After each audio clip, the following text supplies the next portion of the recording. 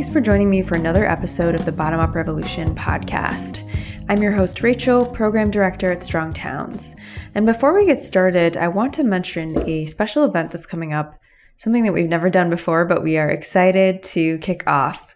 We're hosting a Late Night with Strong Towns virtual gathering on April 8th at 8 p.m. Eastern.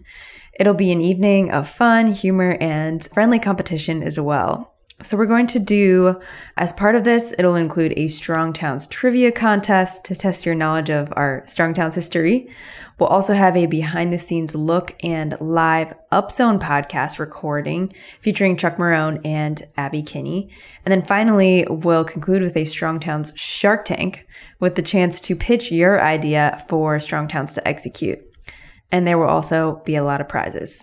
This event is open to all Strong Towns members. We're looking forward to the chance to get to know you a little better and have a fun time together. If you've been reading or listening to Strong Towns for a while now and wondering whether it's time to finally officially join the movement, maybe now is your moment. This event is just one of many opportunities that Strong Towns members have to connect with one another and staff, to add their input to the future of the organization, and of course, to support this Strong Towns movement that is growing resilient communities across the country. You can become a member at strongtowns.org/membership for as little as $5 a month. And I'll let you know a little secret, actually. You could donate literally $1 a year and still be counted as a member. What really matters to us is that there is support and momentum for this Strong Towns movement across the country. And so knowing who has signed up and is ready to be a member at whatever level is so important to us. If you're already a member, you should have received an email invite in your inbox, I believe yesterday. But if you didn't get yours, just contact Alexa at strongtowns.org and she will get it to you. All right, so let's talk about today's episode. Something that you might not know about Strong Towns is that we have been a remote work team for years.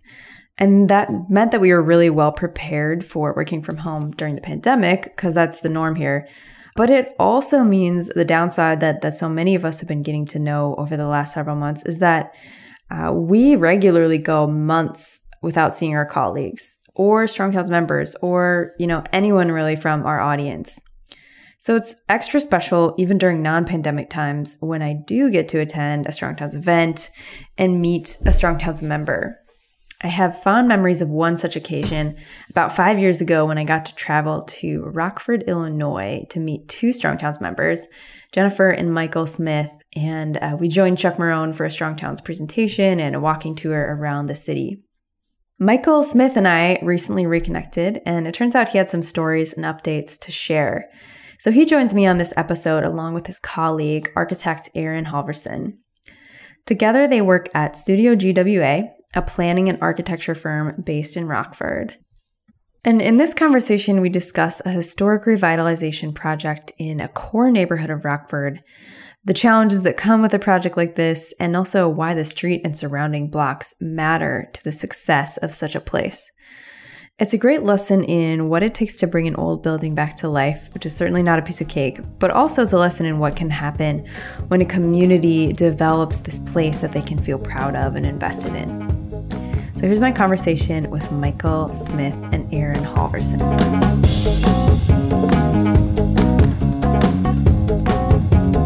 Hi, everyone, and welcome to the Bottom Up Revolution podcast from Strong Towns.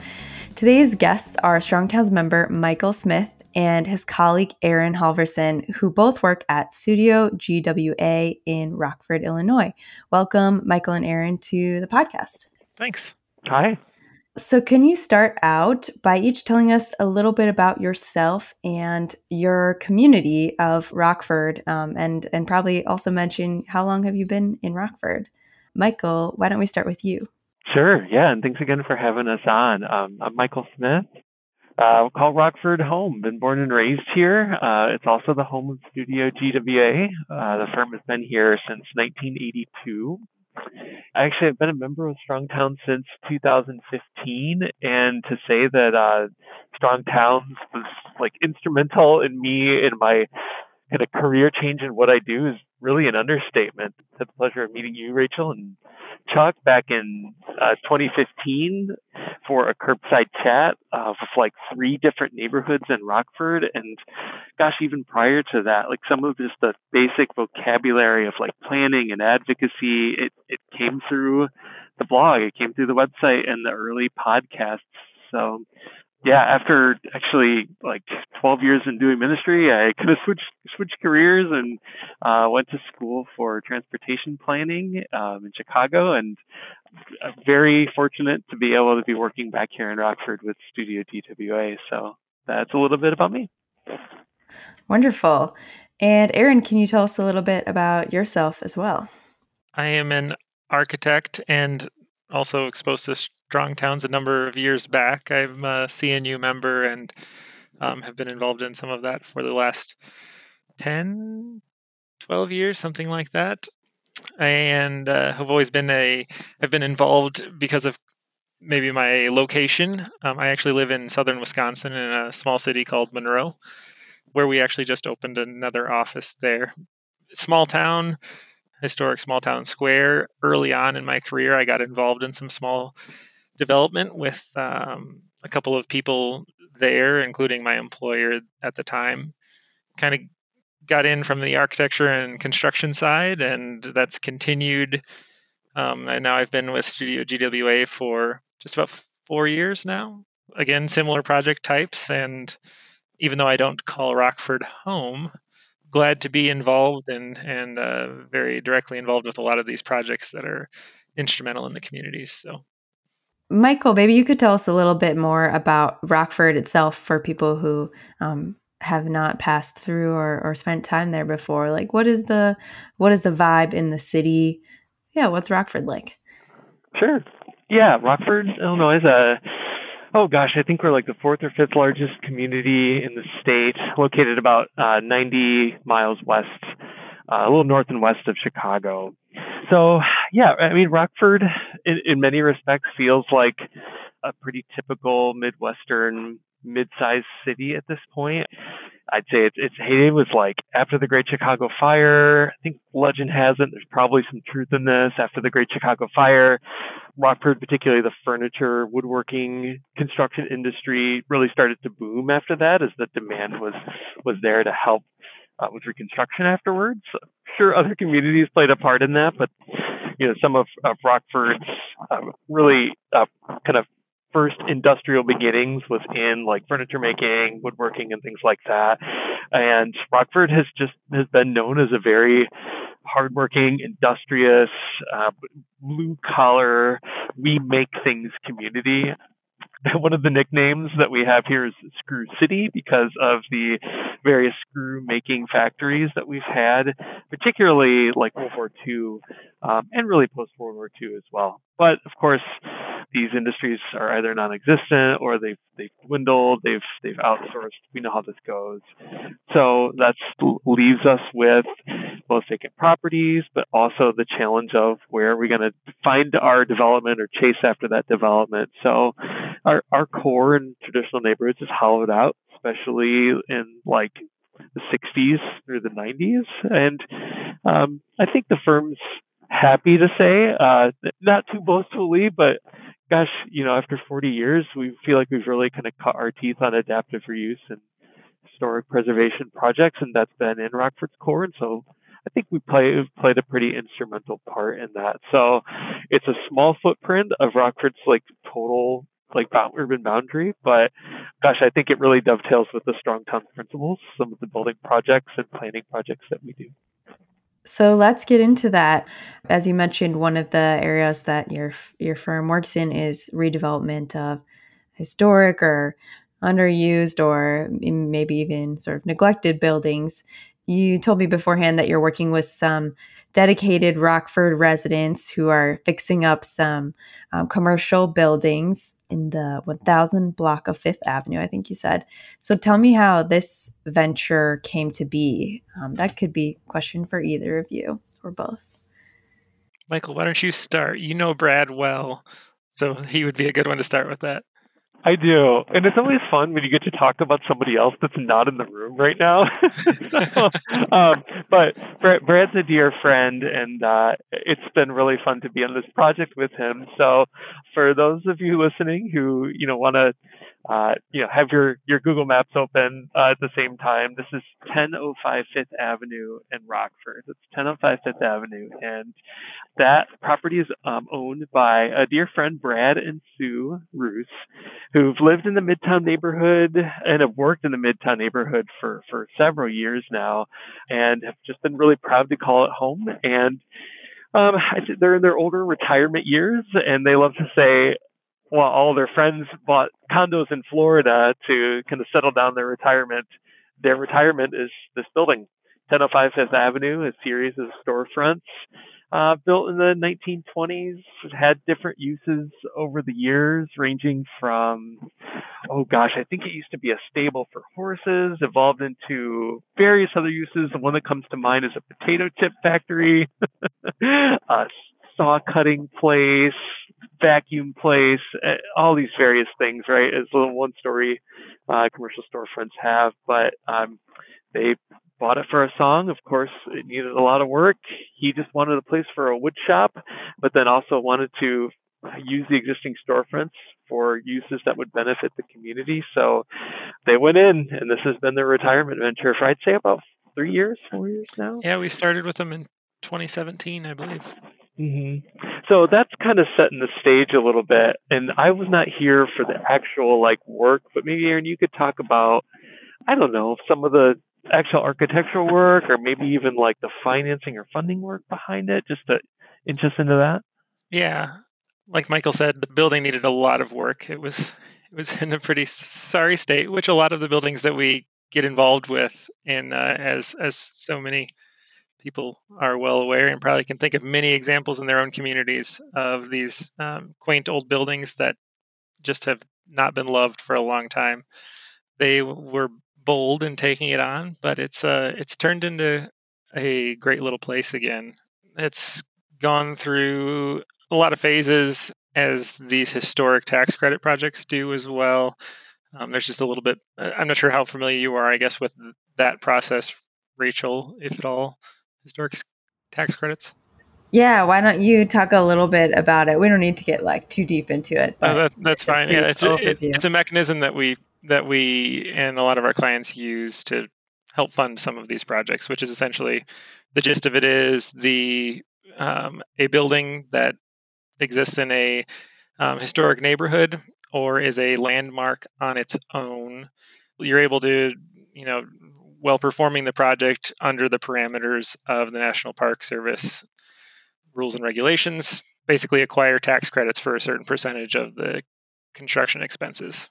And some states, depending upon the state, they have different similar programs. In Illinois, it's certain areas, and Rockford is one of those cities that applies, or that you're able to do that. So there's a state and a federal. But anyways, it's a way, especially in these smaller communities or smaller areas where the rent after renovation may not be high enough to sustain the cost of renovation, which is a big hindrance to do a lot of these projects. They're just expensive to renovate these buildings. It's a way to make up that difference, which is its intention. That's the whole reason for the program, to maintain some original fabric and do it in a way that people can survive. So that was one of the mechanisms that they've been using.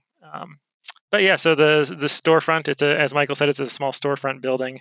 Really, a lot of great street presence, which is in some ways a blessing, a curse when it comes to traffic in some cases here. But it's a great little building, and Brad and Sue have done a wonderful job executing a lot of work themselves as well, and a lot of direct community involvement. So it's been kind of a fun one to be involved with. It's a lot more community involved than some of the other projects that we get in on.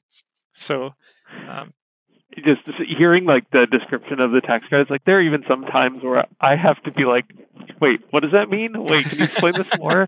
So it's complex, right? And it's probably like some of the listeners are probably thinking, well, it takes a certain kind of person to make these projects work. And I would say yes. And it takes two certain types of people, right? It takes the right developer and it takes the right architect. And I just wonder briefly if we could maybe speak to those. Like I'd speak to the former and you could speak to the latter, which to the former, like Brad and Susan had a vision for the building and it was very like just missional for them, so to speak, like just how much they believe in developing their own community. I think there's like some faith underpinnings behind what they do too. Like they came through with like a mission statement. They like tried to operationalize that in a few different ways. One was like, we're not putting craft paper on the windows. We want people to see the transformation. Another thing that comes to mind is like they showed the process for the project on a flow chart, which is the nerdiest thing to do. But what they do is when they got, demo of this particular storefront done, then they'd highlight it so people could walk by and see like, oh, they're not just sitting on this, they're actually working on it. And just hiring local just by default. So any scrap that came out of that from like, the old boilers, for example, like they didn't profit off of that. They lift it, bring it out to the curb, and Larry, the scrap guy, like he was the one who would take that. Like that was great. They just had that arrangement, which was you take these weighty scrap items off our hands, and you can take all of the money that comes from that. Like, so it just takes the right developer to do these things. But I also think it takes the right architect, right? Like these things are very much hands-on, and that's where I'd have to hand that over to Aaron, and he could talk about, what sort of architect does it take to make something like this work? What we get involved with, especially on these projects, is identifying character elements, which early on is, it's what a lot of people can identify a building if forced to describe them. Things that you don't necessarily think about when you walk down a street, but also things that if they weren't there, you'd feel like something is wrong. That is a different way of looking at the buildings initially. And then, that obviously gets into the interior of the building as well. It is a different and much more hands-on process because you do have to get involved with a lot of elements that, especially on a smaller developer side, I would say they typically will want to handle a lot of things themselves. And we maybe are a little bit more hands-off towards the end of a project. With historic tax credit projects, we kind of have to be involved throughout because there's a reporting process towards the end as well. And knowing that there are certain things we have to suggest and then prove that we did what was said to the National Park Service to obtain those tax credits and all of those things. So there's a whole process, but a lot of it comes down to and originates with understanding of the character of a building and what are the important elements both to the exterior and interior, which can be a challenge sometimes, but maintaining them and also adapting the building to a new use that, this was never a wood shop before, but adapting there's some creativity there. I'd love to hear more about the community engagement, community involvement aspect of this project. You mentioned the, leaving the windows clear so people can see what's happening. Are there other ways that the developers and you guys have involved the neighborhood in this work? Like us directly, I don't know if we've played a very direct role in like community engagement portions. A little bit, I'd say. Just a couple of ways might be like, so just the firm of the year is like, yes, it takes the right developer, it takes the right architect. It also takes like the right tenant, who's going to lease out that space and believe in the vision.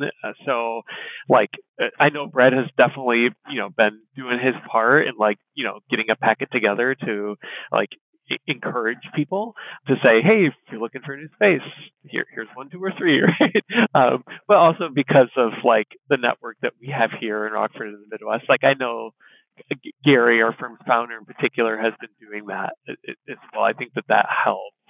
I think another example that comes to mind is like when he was creating like the bicycle racks that go out front. I think he was getting input from other people of like, how do I create bike racks that are, have both form and function together so they can look unique, but also they actually just work for, walking your bike up. But on the form end of it, I think he has old saw blades that have been filed down from like the old saw place that was there. So like just kind of getting some of the history in it, but still making them functional. I know early on, one of the big costs here, it's most of the exterior of the building is storefront, which it's an expensive thing to restore. And so community involvement, and I think you might have been there on one of the days, the transom above them, all of the storefronts was prism glass, which is common in these areas, but it all need to be restored. Well, it's a costly and very expensive thing to remove, for one. And Brad's a very industrious guy, figured out a way to get them removed. But it was kind of fun to see because there was a turnout of a number of people from the neighborhood to help in, it just took a lot of hands. Brad and Sue's passion for the community, not just the building, is exhibited through how many people will turn up to help them on a Saturday morning to remove storefront windows and package them all up to be sent to their friend who's also, they're hired to restore the prism glass and things of that sort. So in that way, direct in community involvement in some ways, just through, shared physical labor. Yes. Yeah. Kind of.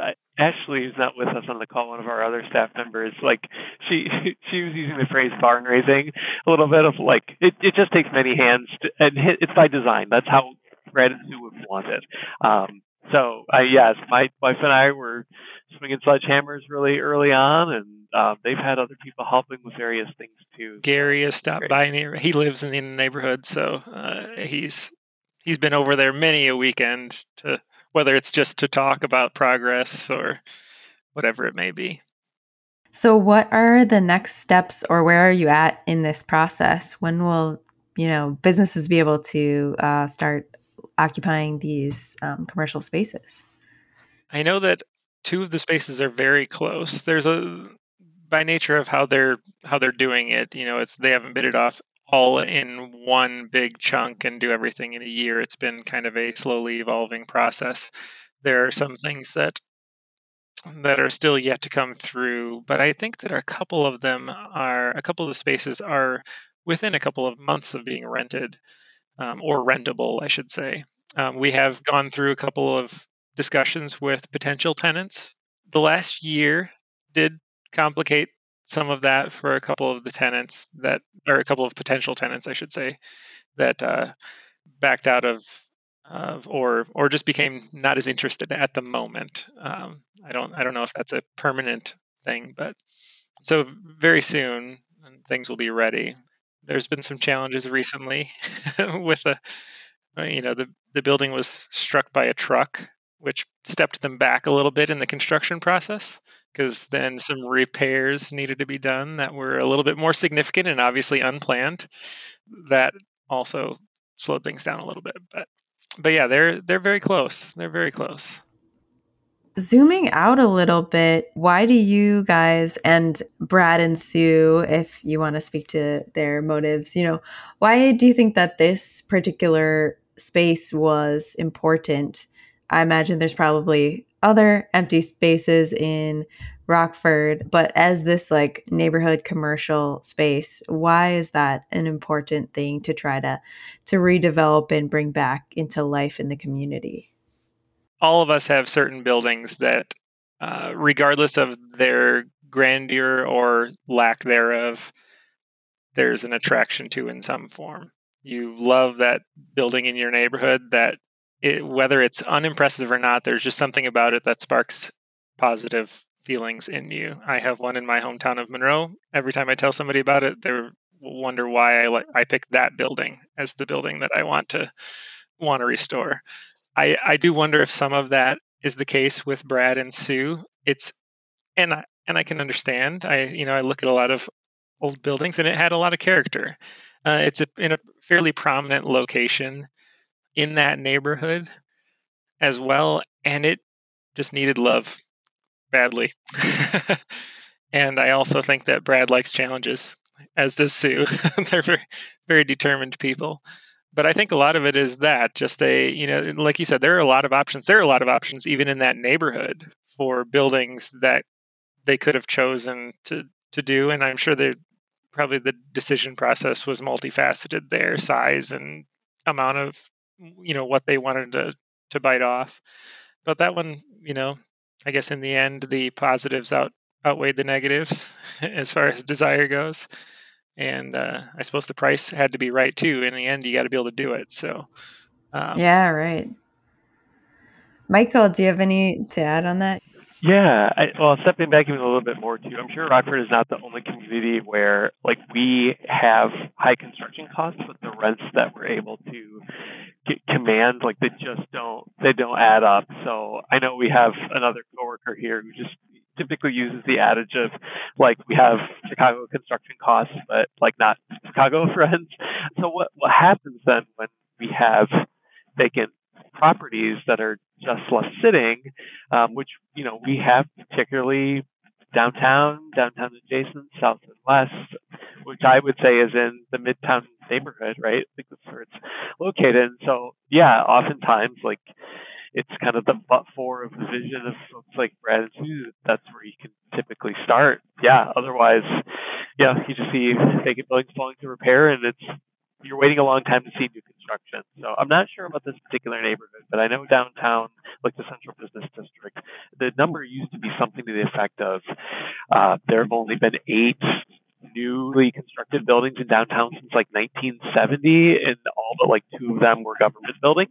So, it's just the divestment has been particularly profound in downtown, and I would hazard to say in Midtown as well. So you have this vacant building stock, and it takes a vision of certain folks to oftentimes be the catalyst and turn the tide. In many ways, they kind of they're almost required to be a passion project in many ways. Not always, but someone whose only goal is to make money, it's hard to justify sometimes. If your only goal, and I want 15% return or 12% return on my investment, can be a challenge to get there. You can do it. It's just it's a challenge, especially at a really small scale. You couple, obviously, again, it has to make financial sense, but you couple that with passion and a desire to help the community, which, Brad and Sue are a good example of. I can think of a couple others as well that I've worked with that are very much that way. They're willing to not get as high of a return potentially, or at least take the chance that they might not, knowing that the community return will be worth it. Yeah, well said.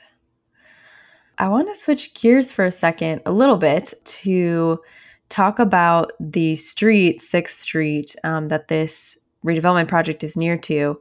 Yeah, as Michael mentioned at the start, Chuck Marone and I were in Rockford 5 years ago or so, and I remember we did this walking tour along this street, and Chuck pointed out that, yeah, this was a really problematic. It's like 4 lanes.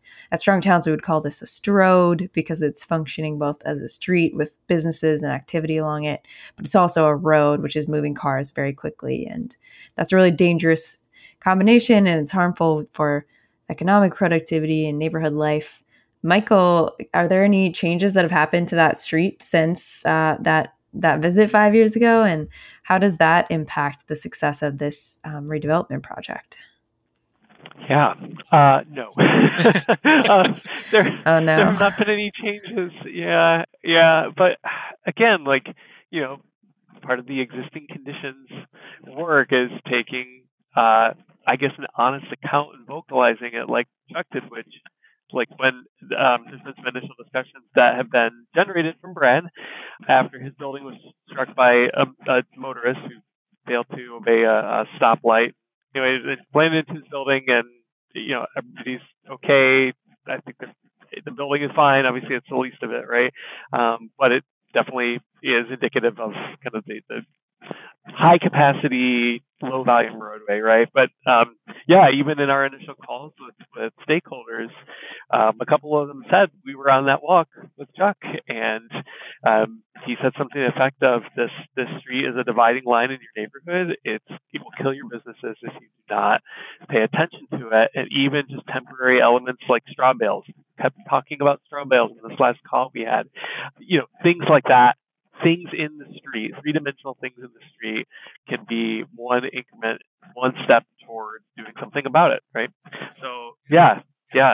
It has very much affected the building, I would say, yes, because there are even challenges, sidewalk wise. It's because of the scale of the road right next to it, and I mean, right where the truck drove through. I stood on that corner many times, taking pictures of the building or measuring things or whatnot. So it's not a comfortable sidewalk to be on right there. So I'm sure, and Brad is well aware of this, that that is definitely a challenge to that location. Right. Yeah, and again, Rockford's probably not too different than other communities as well. Like this one-way pairing that is kind of surrounding the Midtown neighborhood was, converted to one way to accommodate the kind of suburban industrial community triplets of the 60s, right? And it just made sense when you had 3 times the average daily traffic volume. Now they're running like 3,000 to 6,000 vehicles a day, depending on the road segment. And again, if folks that know about transportation planning, that's not a lot of vehicles, and it's definitely enough to serve with one lane of traffic. Definitely not 2. And right now, that one way is 3 to 4 lanes, depending on what segment you're looking at. So when you have that much road capacity and perhaps a third of the cars from what it was at its peak decades ago, it's very easy to see how it can be a drag strip at any given time of the day, especially after rush hour, Well, I'm glad people are at least talking about it, and I hope there's change. But I know that your community is not alone in having one of these really problematic, dangerous roads that runs right through, an important area. Yeah, it's a big challenge I think it's especially a big challenge to those smaller redevelopments or developments, because you also feel like you don't have a whole lot of leverage, not promising a $40 million project on a corner or anything like that. It's a, community level. It's a challenge. It's a challenge. And I mentioned earlier that we've had initial calls with stakeholders and city staff, and that's been helpful and a really good reminder that in communities such as ours, yes, we'll take all of the active transportation folks we can get. We'll take all the safe streets advocates folks we can get, but the people that were on the call would never brandish themselves as that. We just had a business owner who said, we had to install a granite wall in front of our building because we were tired of fixing the repairs, that needed to be made. And another was just saying, I just want people to park safely outside of my building so when they get out, their door doesn't fly off. So we're all wanting the same thing, and it's just helpful to have folks who wouldn't even be a part of the Strong Towns lexicon, so to speak, but they know what they need, and as long as we can kind of dovetail that, and really work in unison together, I think that's helpful, right? Having one voice and organizing your community towards what you want. So just a good reminder, we don't have to live in a urban community that has the streets along Rockford, which would be awesome, but we don't have that. We just have people who own businesses and they don't want their buildings parked with vehicles. Yeah. To close this out here, I'd love to ask both of you what advice you would have for other advocates who want to take action to make their towns stronger, maybe around a historic redevelopment project or a street improvement or just anything that folks would want to do to help impact their community in a positive way and make it more economically, financially resilient. Aaron, let's start with you. What advice would you have for folks listening? I would say, after observing and being involved on the architecture side and some small development side, that the big thing is just being willing to take a small step, take a risk on something small. We have known a number of people in our small town of Monroe, and my wife and I recently as well, seeing a building. I err on the building side. I'm an urban designer as well, but I know how to put buildings together and take them apart. So I default to that. My suggestion and I guess spur to people is, if you know of a building in an area that needs work and it's a building that you could love, fix it up, because it will inspire the people around you to do some things too. Sometimes it takes some time, but I think everybody in a people in a community, whether it's voiced regularly or not, when given something to be proud of, even if it's not something they did, they will be excited about it, and it will inspire them to do some things to improve things as well. Which obviously, as properties improve in a neighborhood, whether it's residential or commercial, there's some natural reaction to that. That economically, it will tend to do better, and I don't know. I would say you see more people on the streets as well. But yeah, so taking small steps, pick a small thing that you're willing to learn, either if it's on the building side, learn how to do some of the things yourself so that you can financially make it work, and make a step to improve the community. Yeah, and that's such a good point about like taking one step will inspire others and make them feel that they're part of this redevelopment work too. I love that. Michael, what advice would you have for folks listening who are interested in community revitalization, making streets safer, whatever it is to make their town stronger?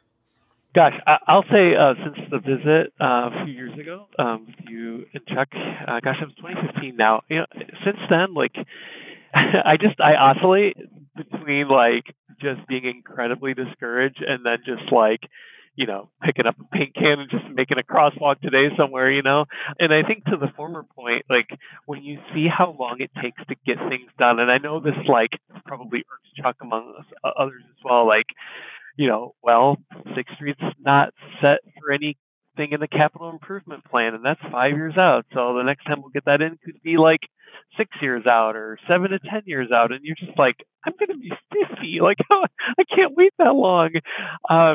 So like it can be really discouraging to hear something like that and think, well, gosh, how many crashes might there be? Or God forbid, like how many people could it struck or buildings hit? Right? Like for that to, how many years do you have to wait for something to take place? So I know this still feels like a big comment, but like embrace interim strategies, take temporary fixes. Like the Strongtown site is full of them, like interim strategies on like the National Association for City Transportation Officials, NACDO. Like the design guidelines are out there for free, and like even if you can take those and like work with other passionate people in your little area, whether it's a block or a district or a whole neighborhood, to say just this intersection or just this block or just this small segment of street, like, the lived experiences that I'm hearing tell me that this is unsafe. Maybe I don't have access to the data set, but doggone it, like this parent doesn't feel like their kid can cross the street to get to school. Like, let's work at that granular level, not disrespecting the fact that there's a process for things at the municipal or state or federal level, but like, don't be discouraged. Like, work at that block by block level and organize with folks to get things done. Yeah. Amen. Good words. Well, Aaron and Michael, thank you so much for joining me for this conversation and for the inspiring work that you're doing in Rockford. Love to hear about it. So thanks for being here, guys. Thanks for having us on. Yeah, thanks for the invitation. So that was Michael and Aaron with Studio GWA. As always, friends, my inbox is open for you to share what you're doing to take action in your community, or share any feedback that you have for this show too. I'm open to positive, negative, anything in between. I would love to make this a better show for all of you. My email is rachel@strongtowns.org. That's RACHEL@strongtowns.org. Leave me a voicemail or a written message. And then just circling back to that reminder at the beginning of this episode, we have Late Night with Strong Towns coming up in a couple of weeks. Join as a member of Strong Towns so you can get your exclusive invite. We would love to have you. strongtowns.org/membership. All right, that's it for today. Thank you so much for listening. Have a great week. We'll see you back here for the next episode.